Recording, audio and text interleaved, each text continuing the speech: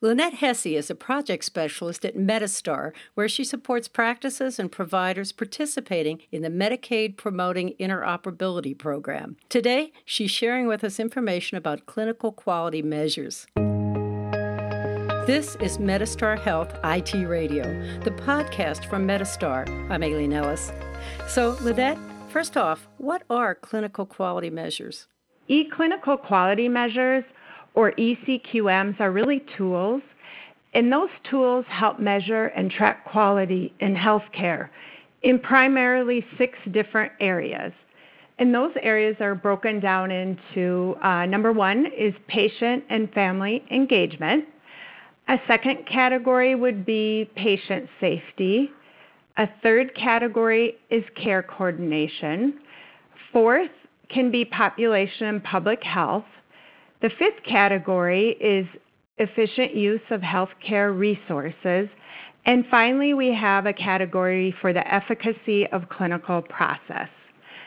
I mainly work with providers, like you mentioned, that are participating in Medicaid's Promoting Interoperability Program, and ECQMs is just one component of that program. So why are these tools important, Lynette? Well, these tools are important because really metrics matters. And these tools are a way to view specified outcomes or goals. Kind of think of it like a scoreboard, or better yet, even like a gauge or a compass. Most healthcare organizations use what we call EHRs, or electronic health records. Therefore, we refer to those CQMs as ECQMs. So to make it a little bit easier, let's take an example of what a quality measure could look like. Let's pick, for instance, focusing on controlling hypertension. These quality measures in their analysis usually they're in a percentage format or score. So in this case, for controlling hypertension, our numerator or top number would be the number of patients at a target blood pressure, like let's say a normal blood pressure. And the denominator would then be considered all patients with hypertension. Using the score or percentage, we can have a target percentage that's usually defined from evidence type-based professional guidelines, or we might call that benchmarking. And we could use your output to benchmark within your organization, statewide, or even nationally. Really, another reason why these tools are important are different programs such as Medicare's Quality Payment Plan and then also Medicaid's PI program use CQMs as one of the components. For instance, Medicaid's PI has a requirement of reporting on at least 6 CQMs, and one of those really needs to be a high priority measure.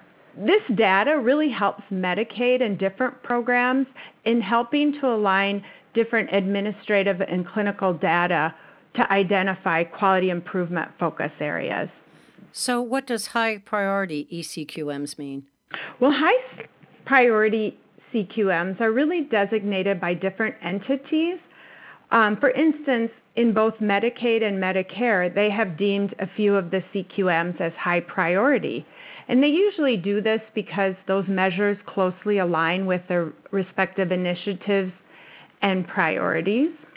For instance, Medicare has deemed really 27 different high priority CQMs, and Medicaid has identified about 25. 14 of those measures are the exact same between Medicare and Medicaid, but 11 of those measures are unique in Medicaid's program. Those are usually determined based on local or state initiatives. And we can see this year that there's a high priority around depression and/or treatment of depression, things like controlling high blood pressure. There's also high priority CQMs around tracking immunization and cancer screening, just to name a few. Wisconsin's Medicaid has published a really great document called Wisconsin's Designated High Priority ECQMs, and later on in the podcast, I'll talk about how to get a hold of them. So then let's move on to some of the strategies that then lead us to ECQM success. Well, a few of the strategies we found out from being out in the field is really first you should identify your clinical quality measures on what's important to you or what aligns with your organizational goals. CMS has a really great reference for specification sheets regarding all the ECQMs. Also, it's really important that you implement these CQMs using clinical workflows. Also, once you do the clinical workflows, it's really important that you utilize your vendors or your EHR vendors' workflows so that you can determine really what buttons or specific places the data needs to go into the EHR to be able to account for the correct data. Also, an important part and a good tip is to really know your reporting period. This year, the reporting period for CQMs is 90 days if you're new to Medicaid's Promoting Interoperability program. But if you've participated in the past, then the reporting period is this entire year of 2019. The reason why that's kind of important this year is 2019 is the first year for Stage 3. Therefore, not every vendor's workflows were available the whole entire calendar year. One really good thing to note is that for this year, 0 is an acceptable value in the CQM's denominator or numerator. So to me, this would be a problem in the sense that if you don't do this right, you'd have some barrier to achieving success. And maybe you can elaborate on what that might be. What trips people up? Right. We've had a lot of experience out in the field, and what we find most often are a few different things. One of them is subspecialties. So say you're a provider with a really specific specialty, you might have barrier to finding CQMs that are really relevant to your practice or specialty. We recommend then going ahead and picking the CQMs most closely matched to your subspecialty.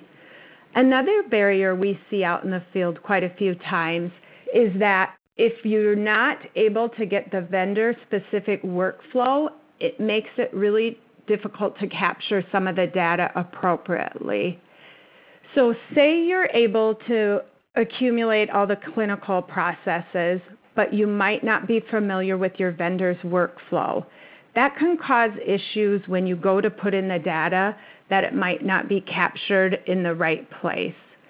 For instance, let's say you're working again with that high blood pressure and you need to record the follow-up documentation. If you're not familiar with where your vendor's location is for that particular follow-up, you might not get credit for that portion of the clinical quality measure. Lastly, we just really want you to know that you're not navigating this journey alone, that we have created roadmaps from our experience in the field to help you. And where would we go to find that? Where would listeners go to get information and assistance on ECQMs? Well, the best place is metastar.com/podcast. That's Metastar, metastar.com/podcast. Well, we're very grateful to have you explain this, the clinical quality measures to us today. So that's Lynette Hesse, a project specialist at Metastar. Thanks for checking out this episode of Metastar Health IT Radio. For more information on this topic and to access the resources mentioned, please visit metastar.com/podcast. And be sure to check out all the entire podcast library for topics of interest to you. Thanks for listening.